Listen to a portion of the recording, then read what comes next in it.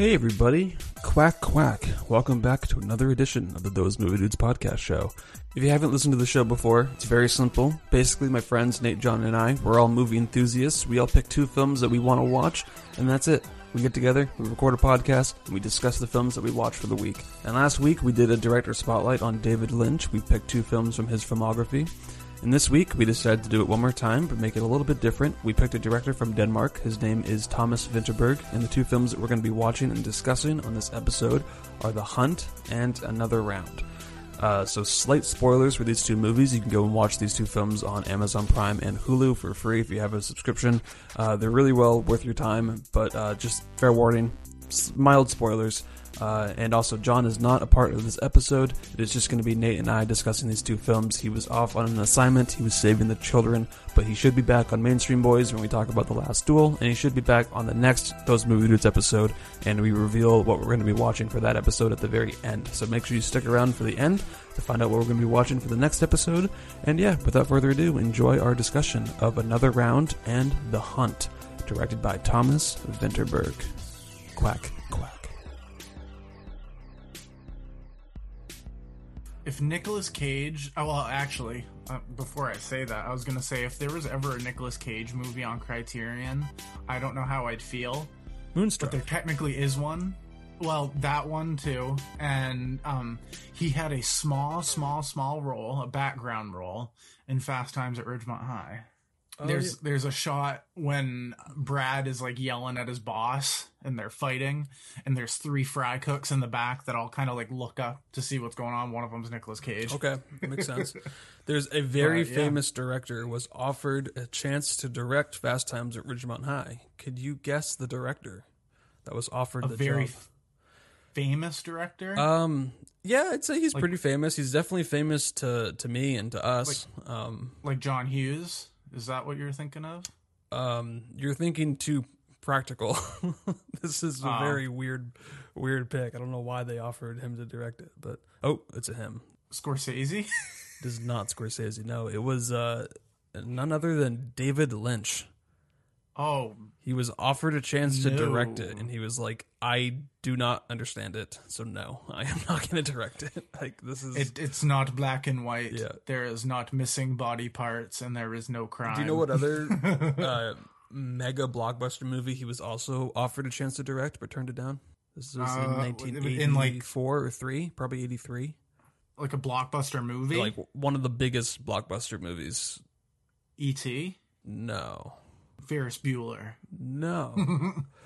It was Star Wars Return of the Jedi.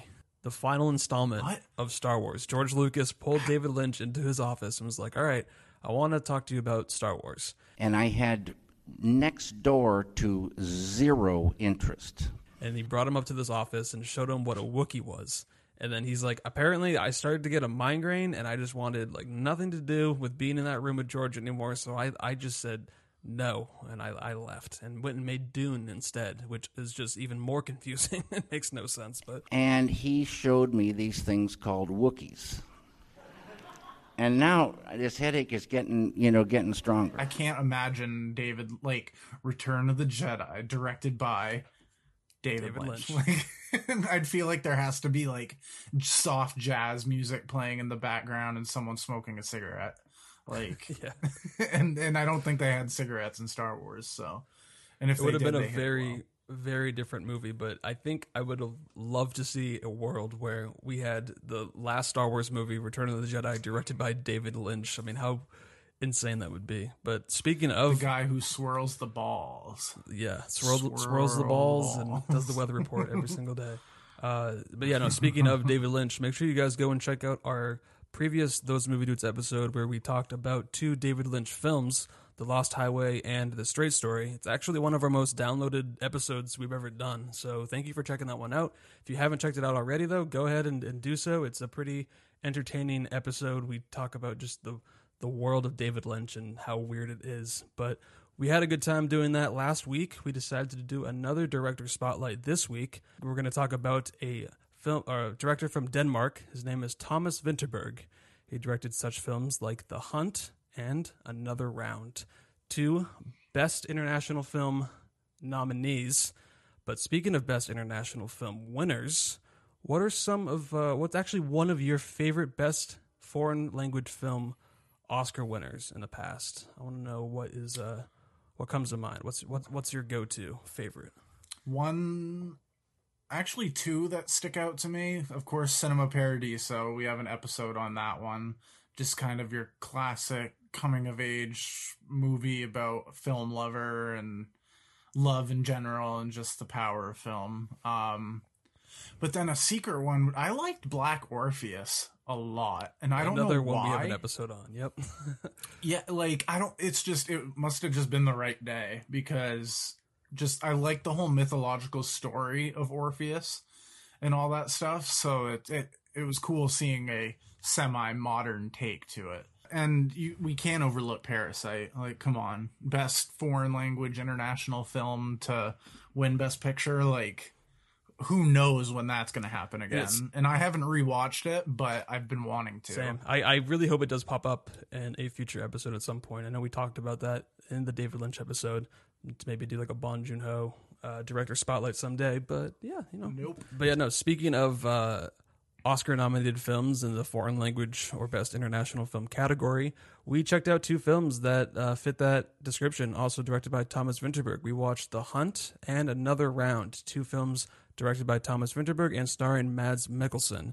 I had never seen The Hunt before. I bought the Blu-ray almost a year ago, but I figured we could probably start with that one and then maybe cap off the episode with Another Round, just given the fact that The Hunt is a little more darker, a little more heavier. Fucking depressing. Not to say that Another Round definitely has elements of that as well, but I figured we could start with The Hunt. The Hunt it's a good place to start, because I really don't want to end an episode like in tears. So True. Like I would, yeah, let's go with The Hunt. All right. Well, yeah, The Hunt came out in 2012. It is directed by Thomas Vinterberg. It stars Mads Mikkelsen, Thomas Bo Larsen, and Lars Ranth. The plot is a kindergarten teacher's world collapses around him after one of his students, who has a crush on him, implies that he committed a lewd act in front of her. Has critical acclaim all around the board. Rotten Tomatoes has a 93%. Audience scores, same, 93%. IMDb, 8.3. It's in the top 250. Letterboxd, 4.2 out of 5. So this has, critical acclaim all around. And yeah, I knew that this movie had just a lot of hype around it ever since it came out in 2012. John, who is not on this episode with us, he's off on an assignment. He went and saw The Hunt in theaters back in 2012 and was raving about it and said it's probably one of his favorites of that year. And I just never got around to checking it out. It's actually taken almost 10 years for me to finally watch it. Yeah, no, this movie fucked me up. But what did you know about this movie going into it, The Hunt? This is one of those situations where I genuinely knew nothing but the poster. Okay. Like, just that famous poster just says The Hunt, and it's Mads Mikkelsen looking over his shoulder. In between, like, that's all two I knew people from or something. it. See, okay, I always saw that poster, Yeah. and I always assumed, it's a bad thing to assume, you never assume, always makes you look like an ass, but I always assumed that it was in a courtroom.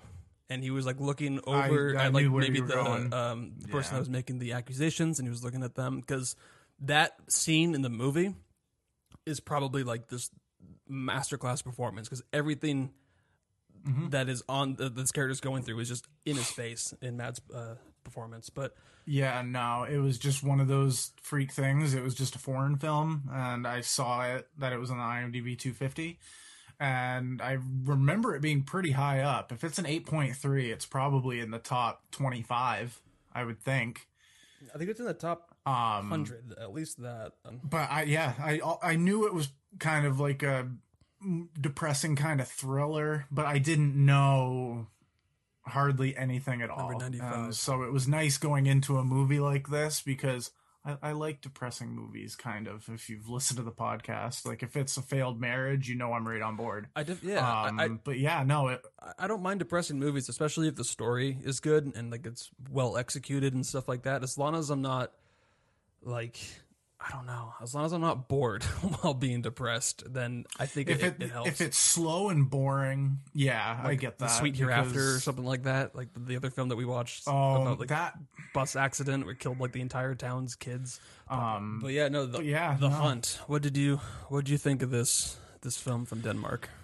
This movie is like the definition of just not necessarily tension, but yeah, I guess it would be tension, because when you know that this person has done nothing wrong, but everyone around him is easily believing a child, it was making me sick to my stomach.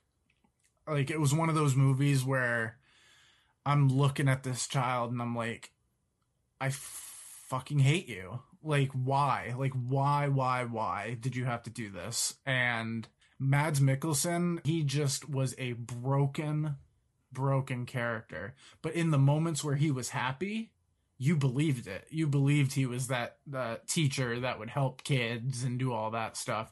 You believe it. But just this movie took some turns and did some things that I wasn't prepared for. Like, the scene in the grocery store made me so uncomfortable. I was like, the whole movie, I just felt incredibly uncomfortable as well, and it does a great job of making you feel that way as well, because you're introduced to this character that's played by Mads Mikkelsen, who is a kindergarten teacher. He accepted the job because I think they closed down the high school that he was teaching at, so he just accepted a job at a kindergarten, and he's just I don't know, every kid's like dream teacher. He has fun at recess with them. He plays football and soccer with them. He's just like, he plays hide and seek. He just seems like a very like outgoing type of guy that you just would love to, like, I don't know, play with and hang out with if you're a kid. And then this one girl who is the daughter of his best friend in real life, or not real life, but his best friend in the movie, accuses him of this disgusting act. And it's just about the town and how they reacted to it and how they chose to kind of go off this child's word. And it's so devastating, because this could literally happen to anybody. And I mean, I don't want to get too like political with cancel culture and everything, but I mean, the last couple of years, left and right, people were getting canceled just on rumors. Rumors. Yeah. I mean, especially rumors, with Twitter and everything. And obviously, a lot of them were proven to be true, and some are still like in the works to try to get proven, and some are just like out of left field. Like I said, I don't want to get too like specific on that, but just we've seen the whole what cancel culture can do, just especially off this word, and it's coming from a child, and they even said it in the movie a handful of times. They're like, this girl has such a vivid imagination, like maybe she is just making something up. And also seeing how the adults would just kind of get her to admit things because they wanted her to say it in a way, like they were almost baiting her to say what they wanted what they wanted to hear, almost, because like, that's, I don't know how to explain it in a way, but it was, I know what you mean. One part where the principal of the school called in like her friend he was some kind of big burly man, and was interviewing Clara, and was kind of asking these kind of baity questions that like just like it's easier if you just say the answer and say yes, so you can go outside and go play or something like that. Like, just say it so we can move on. And that's why I don't know, it was weird. Yeah, there was even a moment where the child's mom said, "Honey, you did see this. You're closing it out from your brain because it's so horrific." Right. It's like, and then why you're setting up this child to go, "Oh, I can do this." And then other students, it's okay that I'm doing this, randomly admitting, because like the adults created some scenario and then was asking the kids like, did this happen? And then some of the kids just said yes, because I don't know, why not?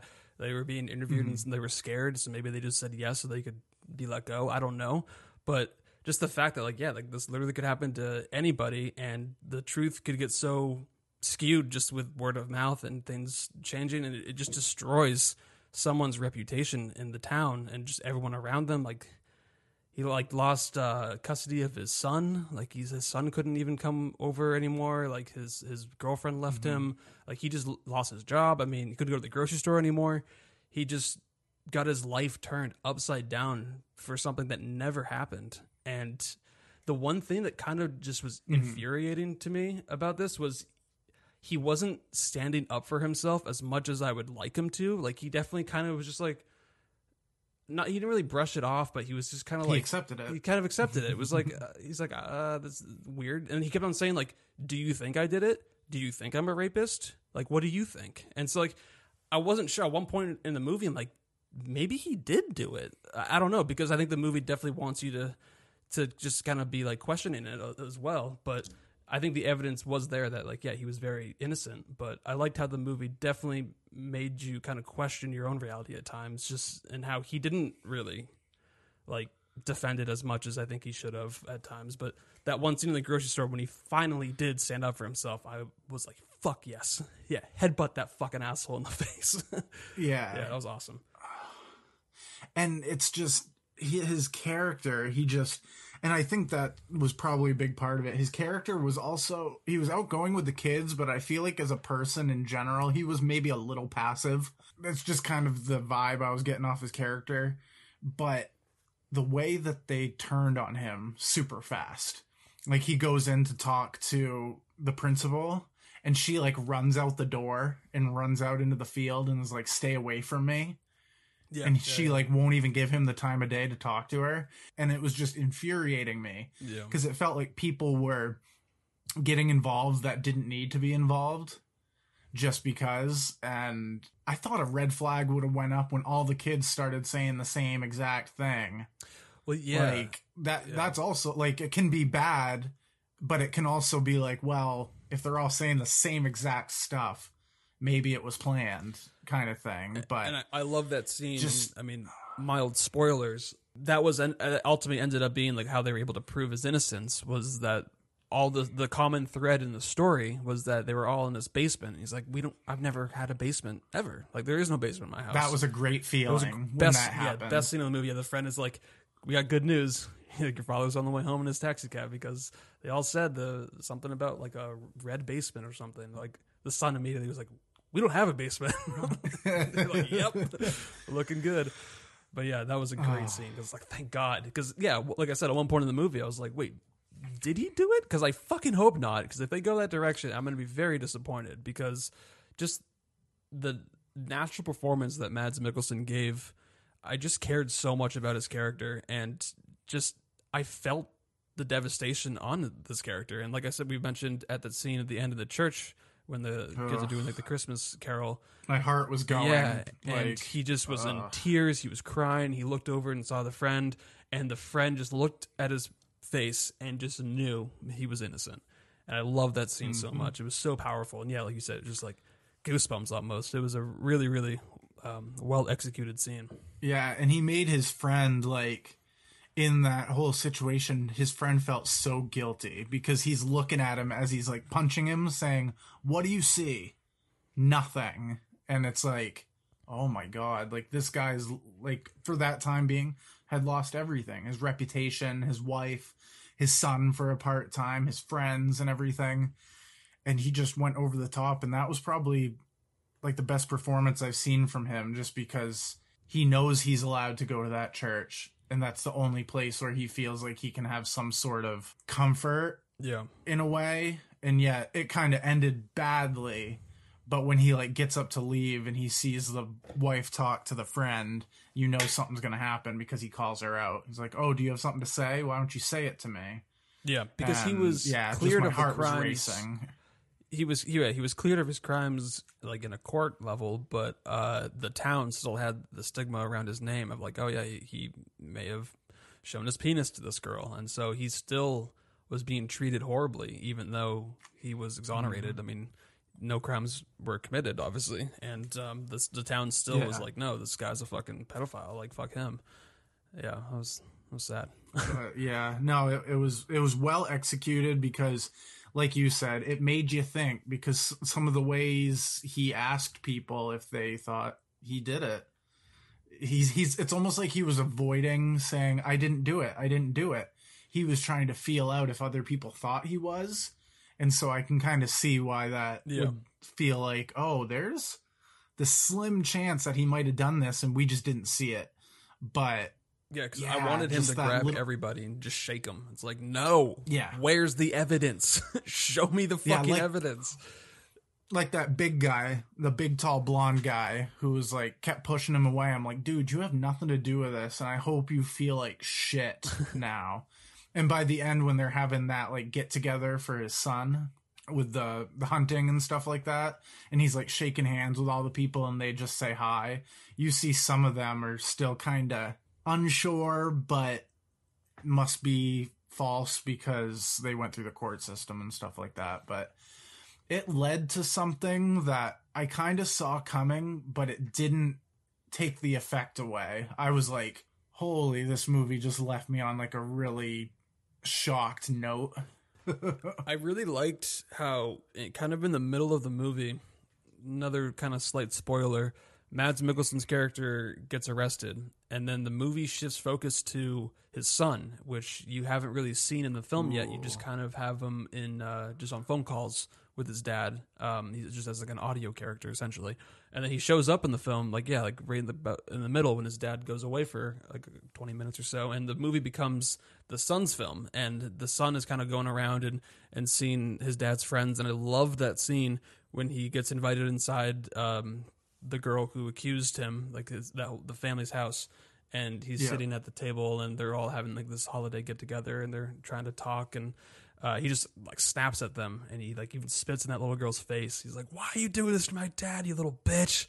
And then he gets in that fight with the guy that's like, twice the size of him, and... the big burly dude that escorts Mads out of the school in the beginning of the film. He gets in a fight with him. And like this kid is relentless. Like he's just like doing all he can to stand up for his dad, and I'm glad that we have somebody doing that, standing up for this character, because I just felt like jumping through the screen so many times to do it. Yeah, so when those scenes happened, I was very relieved. I'm like, oh, good. Like we do get some of this kind of emotional payoff of just being angry and letting it out, because the whole time it's just like you want to scream. It's like, this guy's innocent, and this girl just didn't know what she was saying. I mean, she just, like, in a way, she was almost like pressured into saying it, but. Yeah, I don't know. It was a very powerful movie, and especially in the sense that like this could literally happen to anybody. And I think it is based on a true story of this. There's like an actual case that happened that's extremely similar to this. It may even be in Denmark. I'm not quite positive on the details of that. It wouldn't surprise me, to be honest. Like something like this could be easily misconstrued. Right. But like the thing that made it really hard was the fact that he and the little girl were close. Like, they were actually close because he walked her to her father is his best friend. And walked her to school when the parents were fighting.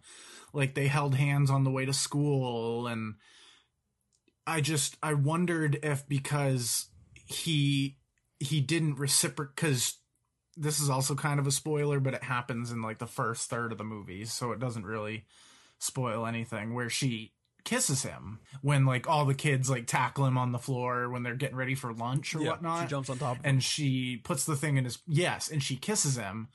And the whole movie, I'm sitting there going, I wonder if he's feeling guilty about that, if he's afraid to say something, because then that would like throw his case. Well, that's initially when the teacher pulled him into the office. It's like, oh, we need to talk about something. Like, he kind of seemed to like already know what was coming. He's like, oh yeah, I mean, Clara kissed me because she just, I don't know, had this crush and didn't understand right from wrong. I told her, I corrected it, we're all good. But then she was hinting that like, she like, there was some like more sexual stuff involved, and he was just like, he didn't say anything. He was just like, that's just, I think his response was like, oh no, like that's not good.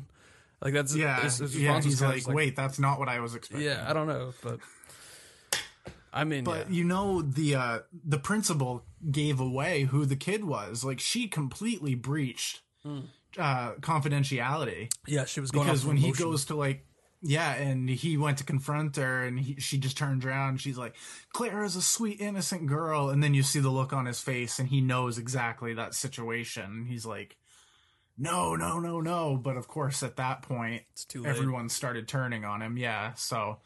It eventually did kind of pay off in his favor, but not without pain and suffering, because imagine just being that person in your town that's just being looked at all the time. You can't shop in a store. People attack you, and then they get mad at you and tell you to leave. It's like, I just got assaulted, But then again, in that situation, it would probably be different. I don't know how I would react, kind of thing. But I think it was told really well. And like I said, it just kind of left me with a shock at the end with everything that had happened. And it did its job. It was very successful at what it was trying to do because I was heartbroken. But Mads Mikkelsen is a phenomenal actor, and he conveyed pain, but also kind of hope, because he still had his son. And that was a good addition, because if it was just him being harassed by a bunch of people and he had no support, then it might not have been as rewarding. But since he had his son, who was barely not in it a whole lot, but who was standing up for him, and he had those friends from that hunting club, it was nice that he at least had some people to back him up. That way he wasn't completely alone. But definitely it packs a punch, and it pissed me off. It made me want to hate children for the rest of my life. So I'm giving this one a 4.5 out of 5. It was a beautiful looking movie, as well as well directed, and there were moments that were just very difficult to watch. Yes, I 100% echo everything you just said. This movie, I was kind of just blown away by. It was probably one of the fastest 2-hour films I've seen in recent time. It flew by for me. And like I said in the beginning, like I don't mind slow movies, especially, or depressing movies, especially if like the performances, the directing, the script, cinematography, if that's all on point, then no issue for me. And yeah, this movie had all of those things going for it. I loved Mads Mikkelsen's performance. He just gave such a nuanced, raw, emotional performance. Especially in that end scene in the church, it just elevated the film to no other. So I am very pleasantly surprised by this film. I blind bought the Blu-ray for like $10 last year, and I am actually very happy that I did, because this isn't a movie that warrants a lot of rewatches, but I could see myself revisiting this again down the line just because of how great Mads Mikkelsen is and how great of a filmmaker Thomas Vinterberg is. So I will match your 4.5 out of 5. This is, if I saw this movie back in 2012, like with John, it probably would have made my top 10 for sure. It's just a very, very powerful film. And if you haven't seen it, it is on Amazon Prime. So go and check it out. But just know, it's a little sad. It's a little intense. But it does a great job with what it's trying to do, and I keep reiterating, the end had me kind of shook. I was like, okay, yeah, that's what should have happened right there. I did want to tell you this. I told this to John on the Spencer recording, because I had just finished The Hunt.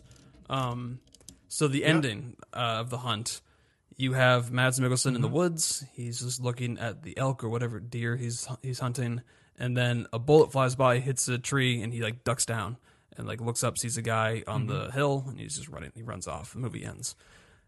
There is an alternative ending on the Blu-ray, and I was like, oh, okay. I played it, and it starts right at the scene where Mads Mikkelsen's by himself, kind of walking down the hill in the woods. He sees the deer, gunshot, but his chest explodes, and he falls to the ground. And then you look up, you see the hunter kind of up on the hill, runs off, and then it cuts back to Mads Mikkelsen's just lifeless body, dead. And the movie ends.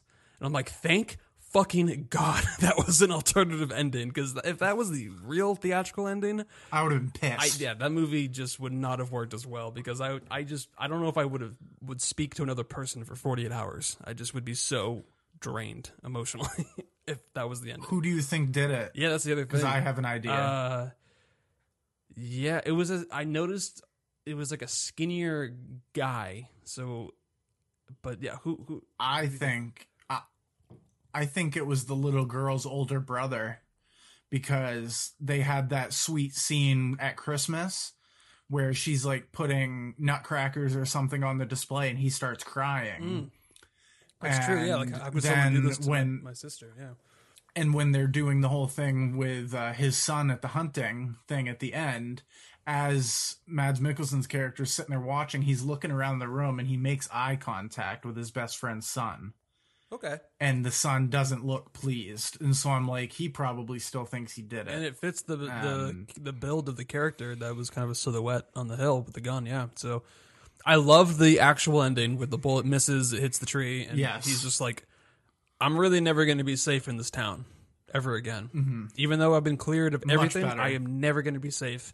And that alone is even more impactful, I think, than if it just shot and killed him. I mean, that would just, it just leaves a terrible taste in your mouth. But kind of the dread of just this guy he's always going to have this over his shoulder, and it's just heartbreaking. But do you want to get into the prequel of this movie? Yeah, either prequel or sequel. I mean, he does have some grayer hair in this version, and he has the same group of friends. So yeah, we can get into the next film from Thomas Vinterberg. It came out last year in 2020. It is called Another Round. This one has a plot, basically, like all movies do. All movies have a plot, unless it's David Lynch. It does. But this one's about four high school teachers who consume alcohol on a daily basis to see how it affects their social and professional lives. This one stars Mads Mikkelsen, Thomas Bo Larsen, and Lars Ranth. Same exact cast from The Hunt. Critical acclaim, just like The Hunt, has 92% on Rotten Tomatoes, 90% audience, IMDb 7.8 out of 10, Letterboxd 3.8. So it's a little bit lower. Yeah, what's up? Oh, it's going back to The Hunt just for a second, but I'm looking at your thing, and the last question you put for The Hunt was, who would you recommend it to? And you just wrote kindergartners. Yeah, so they can think about their actions before they say anything stupid. Oh my God.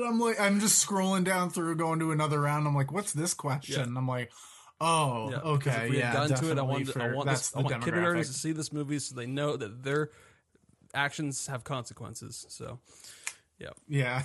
All right, continue. Sorry. I just noticed that. But yeah, this one, it's about the four high school teachers that are going off this theory that they found out. That the theory here is that we are all born with 0.5% less blood alcohol content than we require. Studies can show that it loosens nerves, calms anxiety, and increases confidence. So all these teachers decide to spice up their boring lives as kind of like middle-aged teachers and consume alcohol, 0.5% BAC, 8 a.m. to 5 p.m. Monday through Friday, nights off, weekends off. They only drink during professional hours, which is just kind of a funny little twist to it. But this movie came out last year, and it was one of my favorites of the year. I think it was my number 3 of 2020. I absolutely loved it. I just thought that the directing was amazing. I thought Mads Mikkelsen gave a great performance as well. And I knew that you and John had missed this movie, so it also pairs well with The Hunt. It's the same actor and director and writer. So what did you think of Another Round? Exactly. This one was a pleasant surprise, just because it still had its serious moments, but it had a lightness to it that just, it was a little easier to watch compared to The Hunt. Because The Hunt, this one you could just kind of sit back. The subtitles weren't as convoluted and fast, so it was much easier to follow.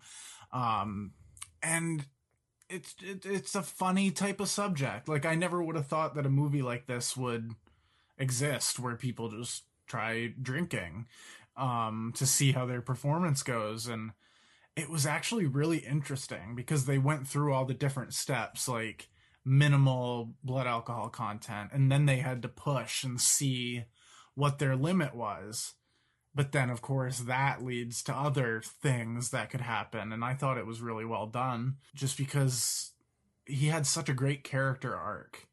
He just went from being just kind of a quiet, boring history teacher, and then with this little experiment, it's like he was reborn again. Like, he found what he had loved originally, and I thought that was kind of cool. Yeah, I definitely liked what this movie had to say about alcohol, because at times it glorifies it, and at times it shows its true colors, and I like that this movie has a very up and down relationship with alcohol, because that's just how it is. I mean, that's just what alcohol does. It's a drug, it's addictive, and I love the whole... It doesn't promote it or turn you against it. It kind of allows you to make up your own mind about it. But it also celebrates it, as well as it shows just how damaging it can be as well. So I liked that the movie didn't really pick a side and it wasn't preachy. It just kind of just unfolded its story the way it was. And I definitely appreciated that. But I think what I loved about this movie the most, and even on a second watch, it even kind of solidified it is just the ensemble here, because The Hunt is really Mads Mikkelsen's movie, and it's his performance, and he's excellent. Has a great supporting cast as well, but this one here is more of an ensemble. Obviously, Mads Mikkelsen is at the centerpiece here, and he's kind of our main character we follow. But I loved how this movie also showed the different guys in the friendship, and how they're all their different jobs. And one's I think a music teacher, the other one's a psychology teacher. I love the gym teacher guy, the coach. He was probably my same. He was the best friend in The Hunt as well, Thomas Bill Larson. But yeah, I mean, he had some great scenes, especially when he was coaching on the soccer field, and the kid forgot his water, and he's like, "Can I have a sip of your water?" He's like, "No, you can't have this water." He's like, "Hey, you, 4 eyes, hey, you give him some Specs water." a sip. Give Specs some water. He's like, "Why don't you give him some of yours?" Because I told you to give him some of yours. Yep. But that Specs, that was funny, because that was just, you kind of see that coach's character's arc right there, because at first the kids kind of didn't listen and just kind of went and did their own thing, and then that kid who was kind of the outcast became the star. Like, he scored that goal and whatnot. Oh, and yeah, so when all of them were there watching that the game. Character. Yeah. Yeah, and they're like, "You're the greatest coach of all time," and he just holds up his water bottle. It was just like, yeah, he's drunk and you parents don't know yet. Yep. Yeah. Almost gave it away, though, with hiding his bottles in the frickin' gym. Yeah. When they decide to increase the alcohol content, when they go up to 1%, like, even when I watch it the first time, and I feel like anyone else who's watching this movie, the second they say, like, yeah, I think we need to increase it, right after they almost got caught and almost lost their jobs, like, their next scene was them up in that room being like, you know what, maybe we should go harder, because this is working. And that seemed a little stupid, and it ultimately ends up being a very stupid idea, because one of them, the coach, kind of just goes way too hard and has a bad relationship with alcohol, and it kind of then destroys everyone else's lives around them. But I wish they maintained the 0.5%, because I loved how it really worked for Mads Mikkelsen's character. Like, he became more confident when he was teaching history. Like, I loved his whole teaching methods that changed, like how he had the 3 cards with the different historical figures. Which one would you vote for? And then the third one's obviously, like, it sounds the most appealing, but if they'd done their research, they would know that that's Adolf Hitler that they voted for over Winston Churchill and some other famous FDR. Yeah. So that was a great scene. Yeah. I loved how he was more engaged and stuff as well. A little more loosened up. But yeah. And each of the friends, they had their own little arc with someone else. So like Mads Mikkelsen had his history class, like specifically that like blonde kid who would like talk back originally, and then ended up liking his teaching style. The one I liked was I think he was the music teacher. Yeah. Who the kid couldn't study, or he couldn't focus or whatnot. And so he walks over to him and he goes, "What? Just take a shot before you come in. See if that helps you relax." And then they're in the testing room and he goes, "Hey, why don't you have a sip of your water. Drink up." I'm like, the other teacher's like, what? Okay. Yeah, but he's just like, okay, sure. And then he goes on flawless. But it was nice seeing those payoffs, like where he sees him and he's just like, "Oh, I passed with this grade," or something like that. And so you actually see the good outcomes from this whole experience.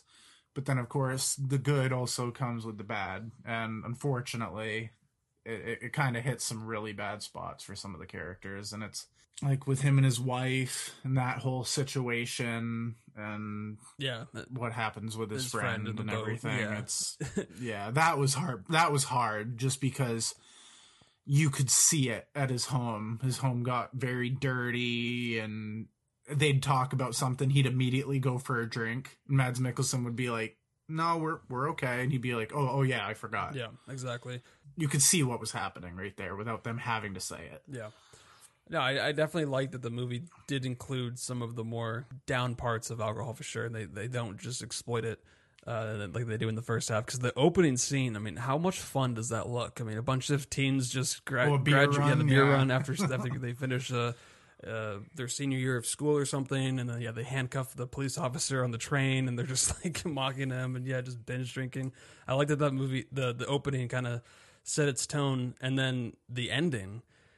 I was so caught off guard when I first saw it. It was a very like dreamlike, in a very way, magical, because they hint at it a little bit in the beginning when they all go out to dinner and they have that scene at nighttime where they're all kind of going around the table talking. It's like a 10-minute scene towards the beginning.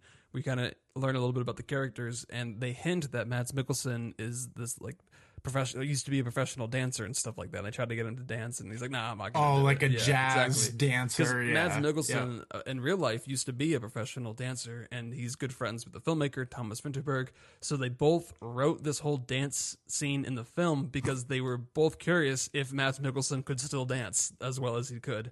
And apparently he spent like 4 hours a day for like 6 weeks training, and he choreographed the whole dance himself. And I guess the dance is representing it was a riot, like losing control, regaining it, then losing it again. Like it's supposed to kind of encapsulate like his whole journey through the film with his dance. And knowing that and watching it a second time, it actually made the whole sequence all the more entertaining because it's like a 6-minute dance sequence that kind of comes out of nowhere. And I remember very freeing. Yeah, I remember when we did our episode Best Movies of 2020, I was like, yeah, it has this ending that I would say would rival La La Land for an epilogue. I'm still serious. Oh, it's just I remember you saying it comes out of Okay. nowhere, and it just when it finally does wrap up and end, I'm like, damn, like that was really entertaining. That was so fun, but also like that was also very sad at the same time. Yeah. Just the fact that he had to go through this entire journey just to be able to express himself and be like, just be me kind of thing and be happy about that. And it was nice to see because you see all the seniors like pulling up in that truck, and then all the teachers run out from the restaurant and stuff. And like he walks out with his arms out, everyone starts freaking out. It was just nice to see like characters that didn't mesh at first, and then the students respect their teacher. For sure. It was nice to see that. And then the thing with his wife also made me feel better because you guys know I love failed marriages. Of course. Yeah. And this one, it did it well because it also left you with a little bit of hope, which also he's like, oh, I have hope that this is going to work out now. And then he goes off and does that dance. So it all worked really well together. Like, and the music that they did for it. And I'm sitting there watching it going, would they have had a stunt double do this dance? But then I saw him doing all those moves. I'm like, no, that's Mads Mikkelsen. Like, that's fucking like, awesome. He should do something at the Oscars, like do a live performance or something. He should have, back when this was nominated. And this film won the Best International Oscar back in March or April, whenever the last Oscars was. So this is the most recent Best International winner that we're covering right now, another round. And well deserved. So a couple of behind the scenes tidbits. One thing that you just mentioned was the song they used at the end. I think it's called What Is Life is the song. Mm-hmm. A random story that I read about was Mads Mikkelsen used to pick up his daughter from like these parties back in the day. And this kid was with her, like dressed in this like 60s outfit or something. And he just was drunk out of his mind. And Mads was like, okay, you know what? I'll give him a ride home. Gave him a ride home. And apparently this kept happening like for months. He always would run into this kid at this party with his daughter. He's like, okay, I'll give you a ride home. He's just drunk out of his mind. That kid was the lead singer for that song, What Is Life, that they used at the end. And it just was a full circle random, like, what?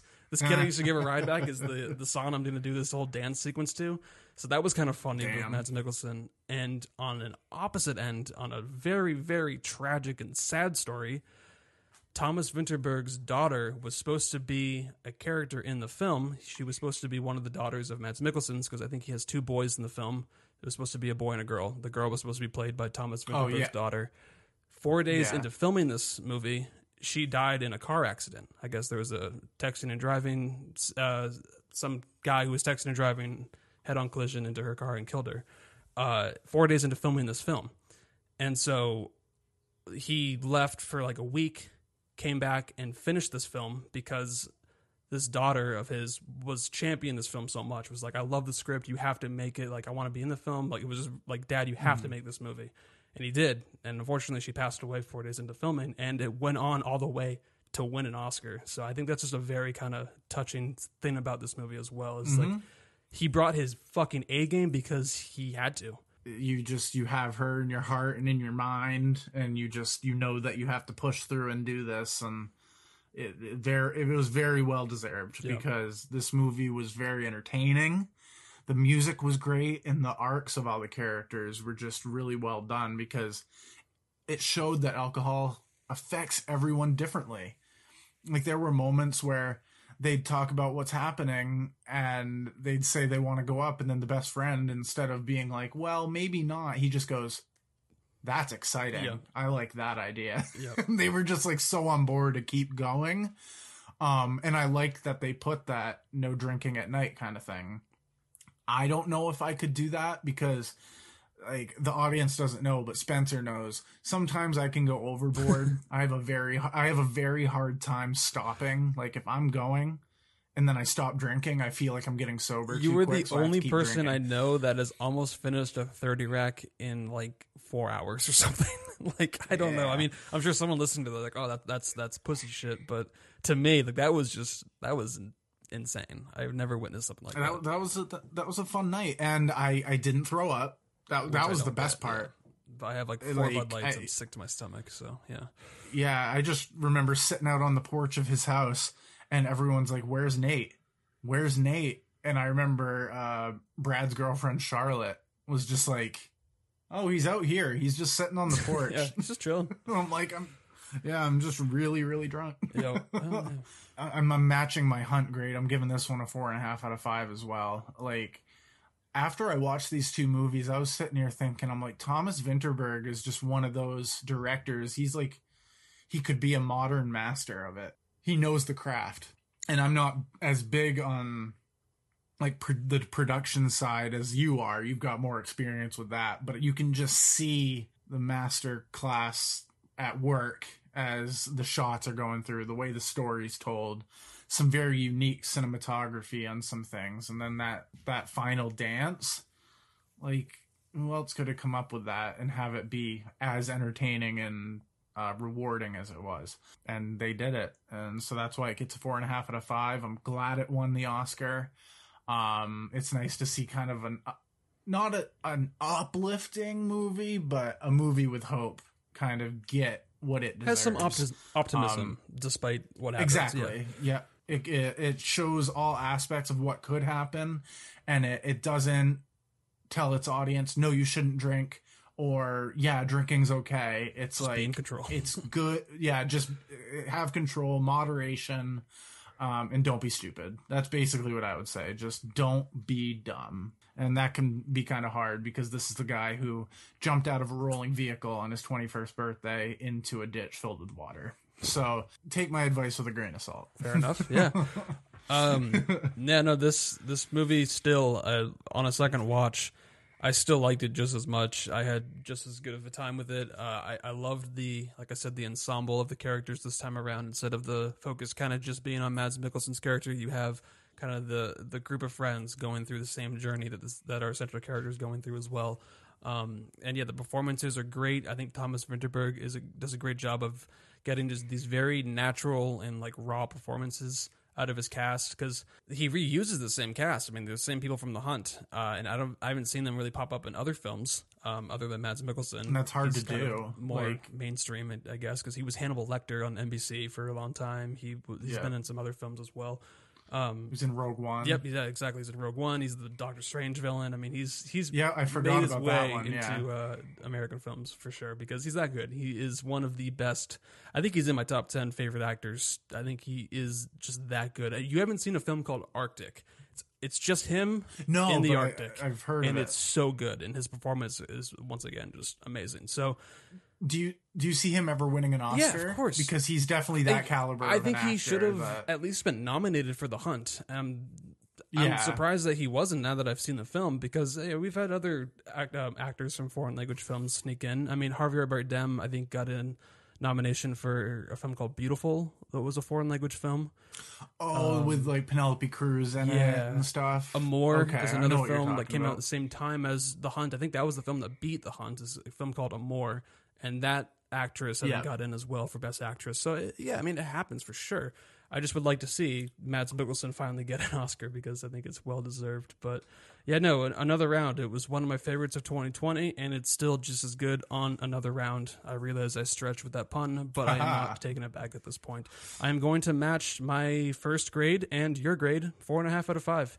Another Round. It is Ding, ding, ding. very, very good, and it is streaming on Hulu. So if you have a Hulu subscription, definitely check this one out, and check out The Hunt. Check out other films from Thomas Vinterberg, because I certainly want to see more of his films, because these are the only 2 that I have seen, but his other films don't have that much acclaim. But anyways, yeah, can't wait to see what he does next. Well, yeah, no, it was nice because I had never heard of him, and I'd heard of these movies, of course. So it's nice going into a different realm, not really knowing what to expect. All right, so we just did 2 back-to-back episodes that were a director spotlight, a David Lynch director spotlight, and a Thomas Vinterberg director spotlight. Let us know what other filmmakers you'd like us to do another episode on, because these director spotlights are actually a lot of fun to do. They're fun. Yeah, I definitely kind of like comparing and contrasting different films from the same filmmaker, kind of to see how they maybe evolved or grown, or maybe didn't. So it's definitely fun to kind of look at 2 films from the same director. So let us know if you guys have any filmmakers you'd like us to cover, because there are so many out there that could definitely fall into a director spotlight down the line. But we are going to go back to kind of the basics of just picking a double feature that we think would be nice and suitable. This is not a director spotlight, but you can probably guess the common thread here. So I asked you to come up with a film, just pitch a film that you wanted to watch, and I was going to match it. So what was the film that you came up with? So I kind of stuck in the Oscar realm a little bit.